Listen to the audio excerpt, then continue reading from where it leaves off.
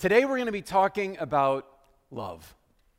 We're going to be talking about love. If you are in love or if you watch people who are in love, you know that sometimes that love leads them to do some kind of quirky things, right? I can remember the time when I drove almost 2,000 miles to see Carolyn for a little more than a few hours. And, yeah, all right, fine. I thought it was just a nice expression of my love. Her parents thought I was nuts. And pretty much to this day, think the same thing. No, we've come a long way since then, but that will happen. That was a difficult trip to make, but love will find a way is what we're talking about today. I've discovered just this last week that love will find a way, even if the thing that you love is an inanimate object. Because in the news this week, I don't know if you saw it, there were some women in Mexico who put on bridal gowns and they married trees. They married trees. They were actually kind of protesting, saying we love trees and we don't want them to be logged as is happening so much there in Mexico, and so we're going to marry them. Love will find a way to save these trees was their message. I don't know how you feel about that, but the people who wrote the article said they thought it was tremendous. They said it, I didn't say it, all right? I mean, come on, what's next? Next thing you know, somebody's going to come up with a tree dating app. Maybe they'll call it Timber. Yeah, okay, all right. Maybe they won't call it Timber. Anyway, today we are thinking about the real thing. We're continuing on in our sermon series, The Real Thing. It is a study of the letter of 1 John. We've been making our way quite a way along at this point, and what John has been doing is laying out for us, wanting to keep his readers who are getting confused about just what was the real thing, what is it that God is asking of us. There were false teachers who were coming in, and so John wanted to clear everything up so they would know what it is that their lives ought to look like if they were going to be followers of Christ. And so we're looking on in that in these days so that we might glean those same principles. And today we're going to see that one of the things that he says, if you are going to be a genuine Christ follower, if the real thing is going to be in you, then you need to get right this idea of love and what it means to demonstrate a Christ-like love. That's what we're digging into today. Now, here's the thing. I don't know about you, but I know that there are times when I could love better than I do. I could love my neighbors better. I could love my family better. I could love Jesus better.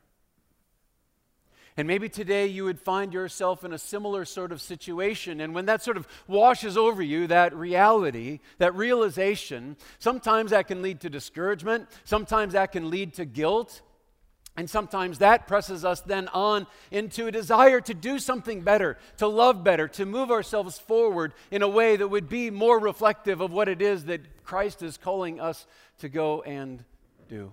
At other times, instead of it motivating us toward loving better, what it does is it motivates us to find an excuse for why I'm not living the way that I really ought to be living.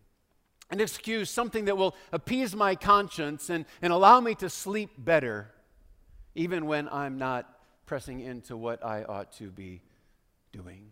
See, the problem with an excuse, though, is all it is doing is putting off the inevitable. It's just allowing me to continue on further down the path of not being the real thing, of not being what it is I'm supposed to be, only to at some point down the road have to pick up and turn around and go in the direction. So what we really ought to do is to recognize where we are and put all of our efforts today in these moments into what it is that John would say to us so that we might turn in the direction so that we would find ourselves there where we ought to be. Living is the real thing when it comes to the love of Christ that is in us, that needs to flow through us so that we would get to that place. You can make excuses, but that's not going to take you there. In fact, this is the key truth that I want to point out to you today. It is this: you can always find an excuse, but love will find a way. If the love of Christ really is in you, it will find its way out. In fact, you won't be able to keep it inside as you get to that place. I don't know if that's where you would be right now as we kind of get this thing kicked off, but I pray that that's where we will all be when we come to see what it is that John has to say in this passage. The passage is 1 John chapter 4. I invite you to go ahead and turn there if you haven't already in your Bible. Hopefully you brought one. I encourage you to bring one week by week. We're in the English Standard Version for the course of this particular series. The Bible's provided for you, whatever venue you are in. You can also find them on one of these page numbers if that's helpful. You can go online to YouVersion app. The outline's in there. The outline is also in your bulletin. And some of you I can see are already starting to fill that out, which is great. The slope of this passage is that John keeps coming back to this idea, let us love, let us love, let us love. We're going to see the repetition of that as we make our way along. And then he says, let us love, and he gives us a reason to do so, a rationale behind it, a motivation to move ourselves in that direction. So we're just going to take the way that he frames it, the way that he lays it out. We're going to walk right through it. And the first of those things that he gives to us, the first assertion is this, let us love, we have a model.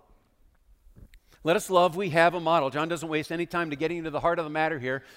Verse 7, chapter 4, 1 John says, Beloved, let us love one another. He just comes right out with it. Sometimes when we want to make a point, we kind of build up to it and build up to it and build the tension, and then bam, we give the point right at the end. We reveal it. Well, here he's not waiting, not taking any time at all. He just wants to get it right out in front of us. Beloved, let us love one another is how he kicks this off. He says, let us love. But what does that love look like? Well, he says, there's a model. Let me tell you about the model, he says. Verse 7 goes on, Beloved, let us love one another, for love is from God, and whoever loves has been born of God and knows God, because God is love. Do you ever wonder where you stand with God? Do you ever wonder, am I really a child of God? Do you ever wonder where your standing is relative to eternal life with Christ? Well, take a look at your love is what he's saying. Whoever loves has been born of God is what he's saying. How do you act toward others? Is it out of love and care and compassion? Are you looking to the needs of other people ahead of your own? Or is it simply something where you're interested in you and really only you? Well, what he is saying here is he's trying to take this out of the realm of the theoretical and even out of the realm of the theological and just bring it down to brass tacks, practical matters. Take a look at your life, he says. Can you see the evidence of God's love coursing through you? Then you can have confidence. You can know, because that's our model, he is saying. Goes on, verse 9. In this, the love of God was made manifest among us, that God sent his only Son into the world so that we might live through him. In this is love, not that we have loved God, but that he has loved us and sent his Son to be the propitiation for our sin. Propitiation. There's that word again. We saw this earlier back in chapter 2, and we talked about it at that point, that sometimes there are words and phrases that sort of go out of vogue. We know that just to be the case in all sorts of pieces of our language. Some expressions just go out of vogue. Right, Daddy-O? Yeah, 10-4, good buddy. That's right. That just happens. I know it's kind of a bummer, but that's just the way it is. So take a chill pill, guys. Right? Now, I'm glad that some of these things have actually fallen out of the expressions that we use because some of them just barf me out. Remember using all of those? Yeah. Well, a lot of those are gone, thank goodness. But one we don't want to lose is this word, propitiation. It's a very, very important word. Propitiation means to atone for the sin of someone or to satisfy the person who has been sinned against. And that's exactly what Jesus has done for us as he goes to the cross. He takes our sin on himself and becomes the propitiation for that sin. And what we need to understand is it's not because of anything that we've done. God didn't look down and say, oh, wow, Jeff is so awesome. We better do something for Jeff. No, not at all. He did that for us when there was nothing to commend us to him. Verse 10 says, it's not that we have loved God, but that he has loved us. That's why he sent Jesus. It's when you were at your worst that God looked on you with love. This is the model we're talking about. Paul says this about our condition. You were dead in the trespasses and sins in which you once walked. That's where we were when Jesus came after us. Not with anything to commend us. We were dead. He goes on, Romans 5:8, but God shows his love for us in this, that while we were still sinners, Christ died for us. In that condition, he showed his love. Sometimes couples argue over who loved the other one first. I'm pretty sure that I loved Carolyn first because I fell in love with her when she was dating somebody else. But that's another story. We'll talk about it. No, eventually she saw the light. Actually, we were talking about this the other day, and I don't think it was that either. I don't think it was quite like that. We tried to figure out when was that moment, and we came to the conclusion that we fell in love with one another at the exact same time. Isn't that sweet? As best as we can figure out, that was it, all right? Maybe you've had that conversation with the person that you're married to, all right? If you're married. Maybe you've had that conversation. You don't have to have that conversation about God and you. There is absolutely no doubt He loved you first. When there was nothing lovable in you whatsoever, He loved you. Now, you might be here today. I'm sure that there are some who are listening today who are wondering just the degree to which God loves you. If He really does, if He really cares about you, because you know where you've been. You know what your past has been. You know that you haven't been very lovable. And so some of us come at that and we say, there's nothing in me to commend me, so I must not have the love of God. Well, to come to that conclusion is to misunderstand what the love of God really is all about. To understand the way that He loved us when we didn't deserve to be loved. Friend, the fact that you have any interest whatsoever in knowing if God loves you, the fact that that matters to you even in the slightest is a clear indication that He does, that He's reaching to you, that He is calling out to you, that He's seeking to communicate to you, to reveal to you the depth of the love He has for you. So take courage, take hope in that, my friend. God's love is on you. There's no doubt about it. The fact that the God of the universe would care for any of us or love any of us is an amazing reality. But He didn't show us that love just so that we could marvel in it. He shows us that love so that we might have a model, so that we might take it and that we might move it forward, so that we might come to understand it. So when He says to us, "Beloved, let us love one another like our model loves," is what He is saying as He gets us started. That's the very first thing here. The second message from John is to let us love. We have a mission. We have a model. We have a mission. He's stacking ideas here. Remember verse 7? How did it start? Right away. Beloved, let us love one another. Verse 11 now. Beloved, if God so loved us, we also ought to love one another. You getting the idea of what John is after? What does he want us to do? He wants us to love one another. It's pretty plain, no doubt about it. But it's not just an idea. It's not just a good thing. It's not a kind thing that we might do for someone else. It is a mission that we have been given. Verse 12 continues, "No one has ever seen God. If we love one another, God abides in us, and His love is perfected in us." Because God is love, when we love one another, His love is coursing through us. We need to understand it for what it really is. John says His love is perfected. That's the language that he uses in us. Our genuine love, when it's on display, is not just something that I have for you. It's not just something that you have for me. When we display that love, it's actually a manifestation of God. Because God is love. When I show my love to you in a genuine fashion, in a Christ-like fashion, it is God who is infusing that demonstration, and He is present in that expression of love. It's not just a one-on-one thing between us. It is a triangle with God involved because God is love. There is no appropriate, perfect demonstration of love that does not include and contain God.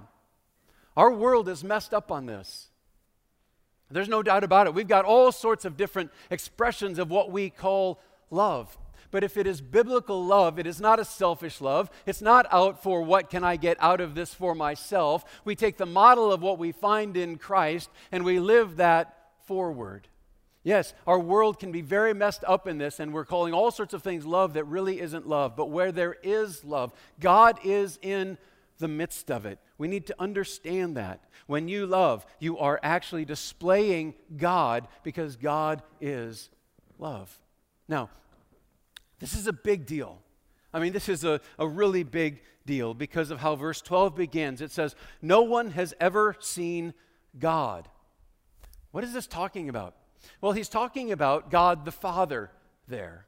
That's who he has in mind. God the Father is eternal.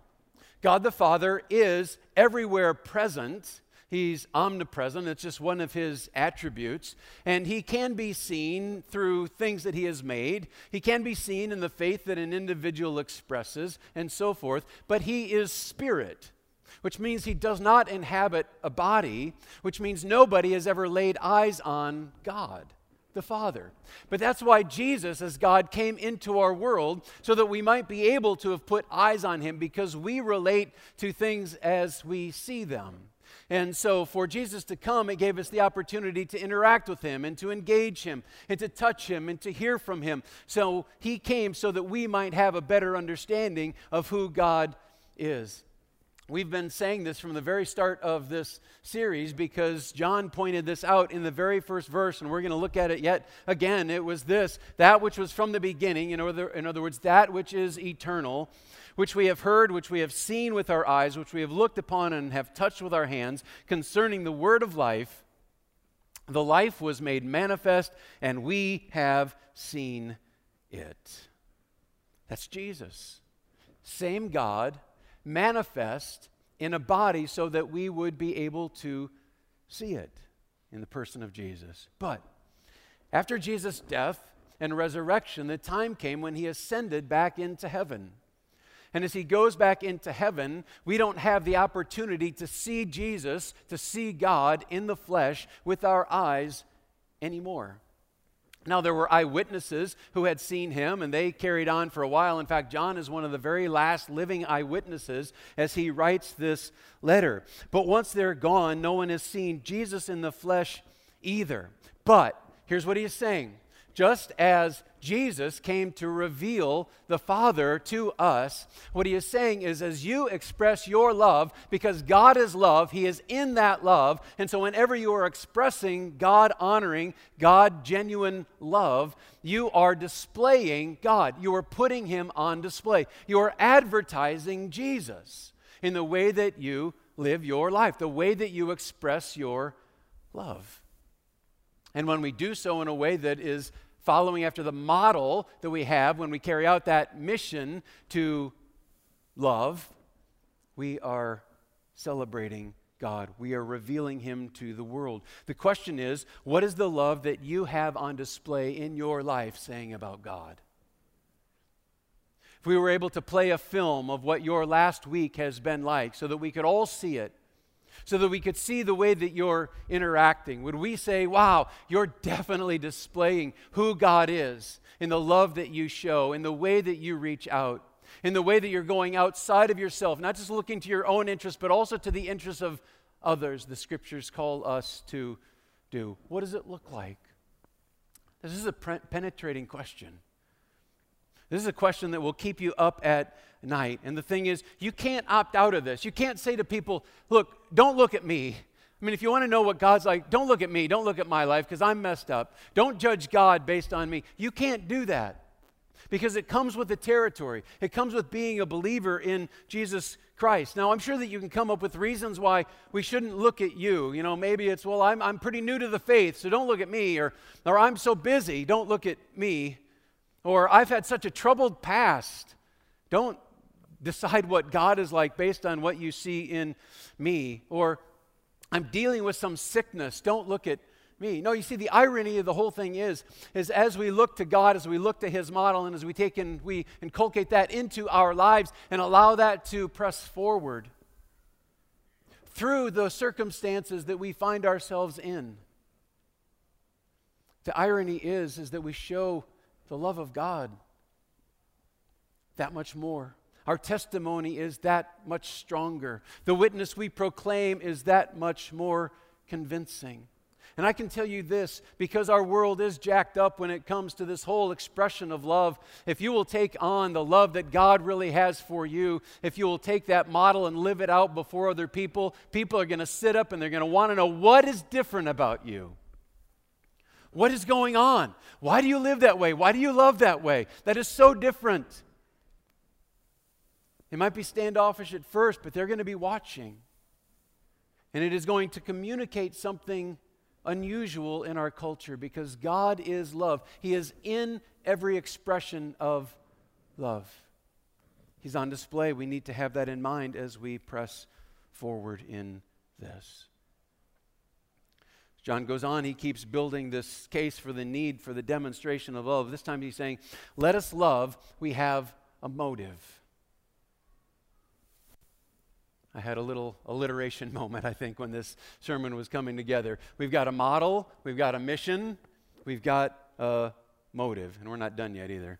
Now, as this little section gets started, right here in verse 13, as it gets started, you might think, man, I think dear old John got a little bit distracted here. I think he kind of lost his train of thought. I think he's got a little bit of a brain fade going on here. I came home the other day and I opened up the refrigerator, and in there next to the gallon of milk was a jar of peanuts. Now, I don't know where you keep your peanuts at home, but that's not where we keep our peanuts. I guess it's better than having the jug of milk in the pantry next to the peanuts, but somebody was kind of mixed up when they put those in there. Now, I don't know who it was. I know it wasn't me, and I know our girls live out of state, so I don't really know who it was, but you'll just have to try to figure that out for yourself. I shared that last night, and somebody came up to me afterward, and they said, that's nothing. The other day I found my car keys in the dishwasher. So I don't know what it's like at your house, but anyway. On the surface here, it looks like John might have a little bit of brain fade. It looks like he's lost track of the thought that he was trying to carry forward, but that's not going on here at all. In fact, instead of just leading off with, beloved, let us love one another, let us love one another, now he's going to backload that exhortation, and he's going to start by giving us the rationale, the motive right up front. And that's what we're going to see. If you look down to verse 19, you can see he comes eventually to it. He says, we love because he first loved us. That's where we're going, but he's setting up the idea that that's what we need to do. All right? He's just kind of flipping it around from the way that he's been talking to this point. He's not confused at all. You'll see that. Let's look at it. Verse 13. By this we know that we abide in him and he in us because he has given us of his Spirit. And we have seen and testified that the Father has sent his Son to be the Savior of the world. Whoever confesses that Jesus is the Son of God, God abides in him and he in God. So we have come to know and to believe the love that God has for us.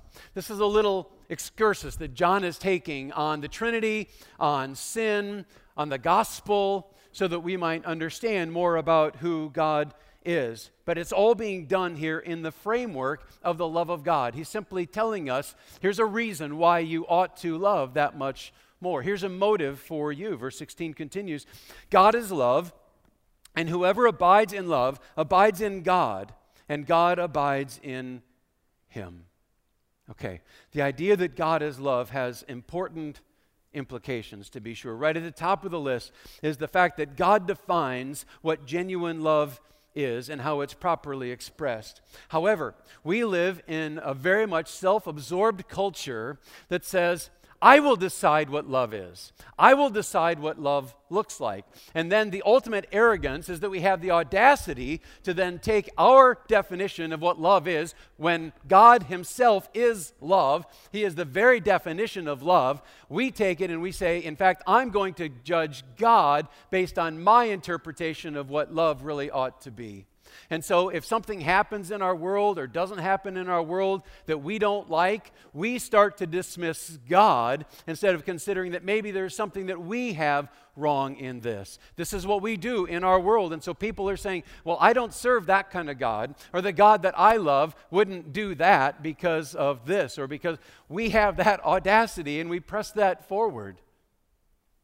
It's ludicrous when you really stop to consider the fact that God is the one who is love himself. See, we don't stop to consider the fact that we don't have a full perspective. We don't completely understand what God is doing. We don't see how he's working all things together for good. We don't see how when he allows something to come into our life, instead of that being a lack of love, maybe that's an extra expression of love because he's setting us up so that we will be able to process the obstacles that are still coming our way instead of just making us soft so that we don't know what in the world is going on. So that we might be in a position where we're really going to get laid out and maybe throw in our faith altogether, some such thing. No, on the flip side, what we really need to come to understand is that God is carrying on to completion the work that He has begun in us, and we can be confident of that fact, and there is no doubt about that. So somebody might say, well, you're just asking me to have blind faith. And what I would say is, I'm asking you to do just the opposite. And John is asking you to do the opposite. What he is doing is he's laying it out there, and he says, this is love.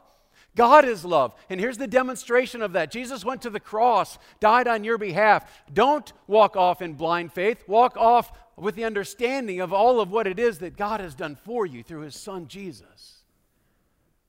That's what He wants. It's not blind at all. If we'll live in the love of God, there's more good news, according to verse 17. By this is love perfected with us, so that we may have confidence for the day of judgment, because as He is, so also are we in this world. There is no fear in love, but perfect love casts out fear. For fear has to do with punishment, and whoever fears has not been perfected in love. We love because He first loved us. If anyone says, I love God, and hates his brother, he's a liar.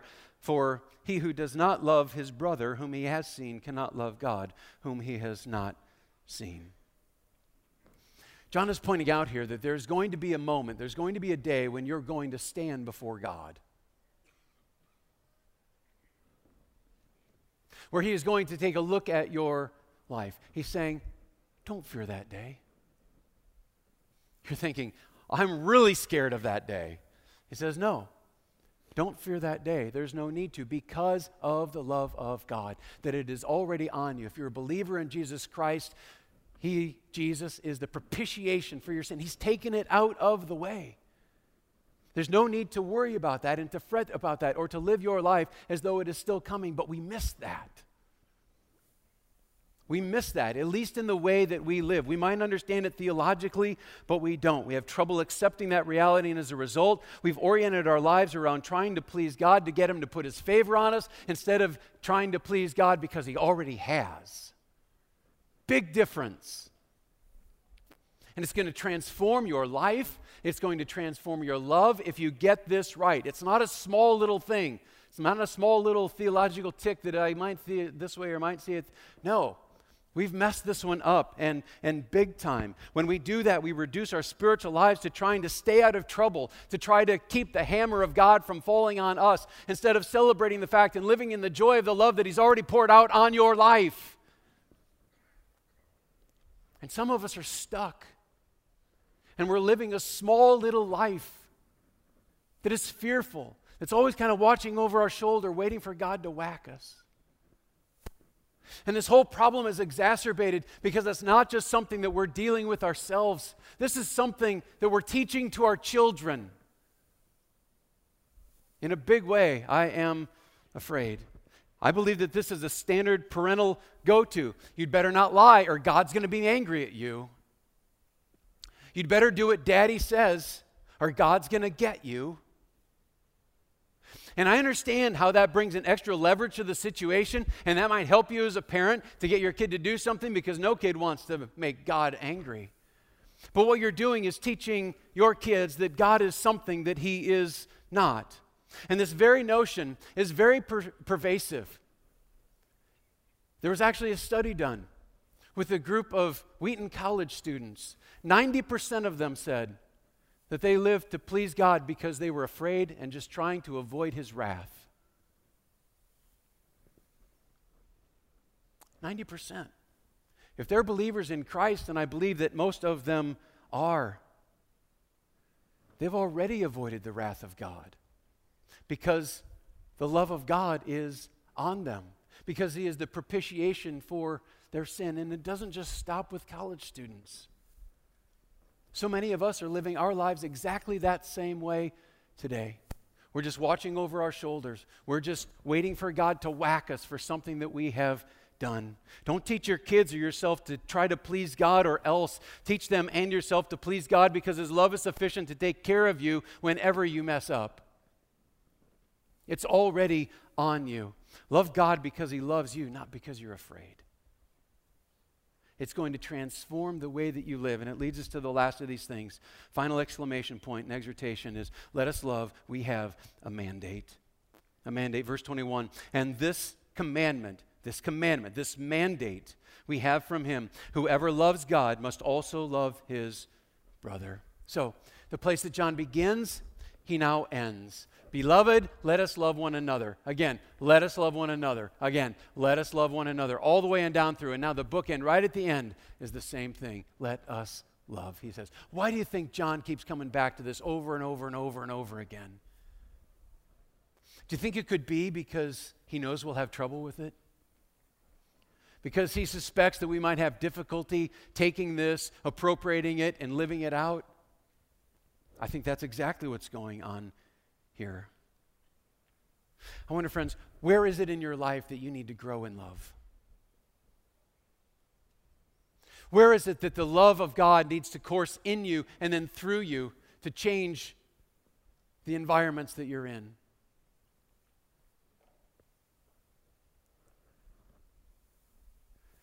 Wherever that is, before you make some unrealistic commitment to express love better, let's start with understanding love better. If your only motivation for loving is guilt or fear, then you're only going to love as long as that guilt continues.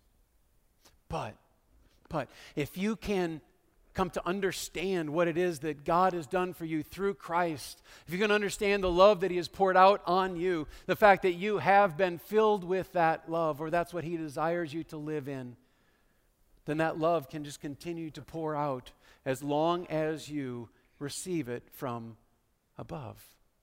As long as you receive it and accept it, it's just like this channel. It just fills you up and it flows from you. It fills you up and it flows from you. The reason that I'm afraid that so many of us fail to love is because our love cup is empty. Because we're afraid, because we're looking at God thinking that he's going to whack me as soon as I mess up. So there is no love cup. At least there's nothing in it. What he's asking of us is that we would recognize the position that we have in Christ, that we would recognize the fact that he is dumping his love on us in amazing measure. So the cup is always filled to overflowing, and all we need to do to show his love is to allow it to spill over out of our life. But too many of us are living empty because we just don't understand God's love. Until we understand that, there's no way that we're ever going to be able to demonstrate it. So John comes and he says, you've heard this, you've heard that. Here's the bottom line. Let us love. Let us love. Sure, you'll be able to find an excuse for why I can't, why I shouldn't, why I won't, but love will find a way. If love is in you, if you will allow that love cup to be filled up from the channel that God is pouring into you, then you just allow it to flow out. Love will find a way. And it is going to dynamically change the environments that you live in. Your family needs more of Christ's love flowing in your home. Your neighborhood does. I know mine does. And when you step up and come to recognize who you are, you're going to see a dynamic change in the way that you express it, which is going to bring that dynamic change to all who are around you. Just think about the environments that you're going to be going into in this week that's ahead. Imagine yourself at work, changing the pattern of the way that you've been engaging and interacting. What would that look like? Who are you going to talk to? What are you going to share? How are you going to express that love? Understand that as you demonstrate it to others, you are handing them Jesus at the same time, because he is on display every time we demonstrate love. How are you going to do it? What's it going to look like in your family? Maybe today, this afternoon. How are you going to step up and live in a way that's different than the way that you have been? The pattern that has sort of taken the family off in sort of this weird little direction, and there's this tension going on. How are you going to release that and find yourself moving in a way that demonstrates the model that Jesus gave to us, which was full and complete sacrifice, looking to the needs of other people ahead of our own, And when we do that, my friends, I can promise you that love will find a way to impact your world and those around you. Let's pray with me. Heavenly Father, thank you for your love. Your love which has been expressed so powerfully, so beautifully in the person of Jesus. Thank you for what he has done. Thank you for the demonstration that we have. Thank you that we don't need to simply muster up some love out of our own abilities, out of what we can fill ourselves with, but that you bring something spectacular, something out of the ordinary, something that goes beyond what we might even imagine. Simply the realm that you live in. We thank you for that. Father, I pray for my friends here today. I would ask that you would do in us a work that influences, inspires, and changes the world in which we live. Lord, there is no doubt that where your love is on display, that people are going to sit up and take notice. They're going to want to know what is different about you. What motivates you to live as you're living, to speak as you're speaking. Our Father, we want to be people who reflect the fact that you are love. So move in us so that we might be able to reflect you in all the circumstances of our life. And we do it for your glory. And in the name of Jesus, amen.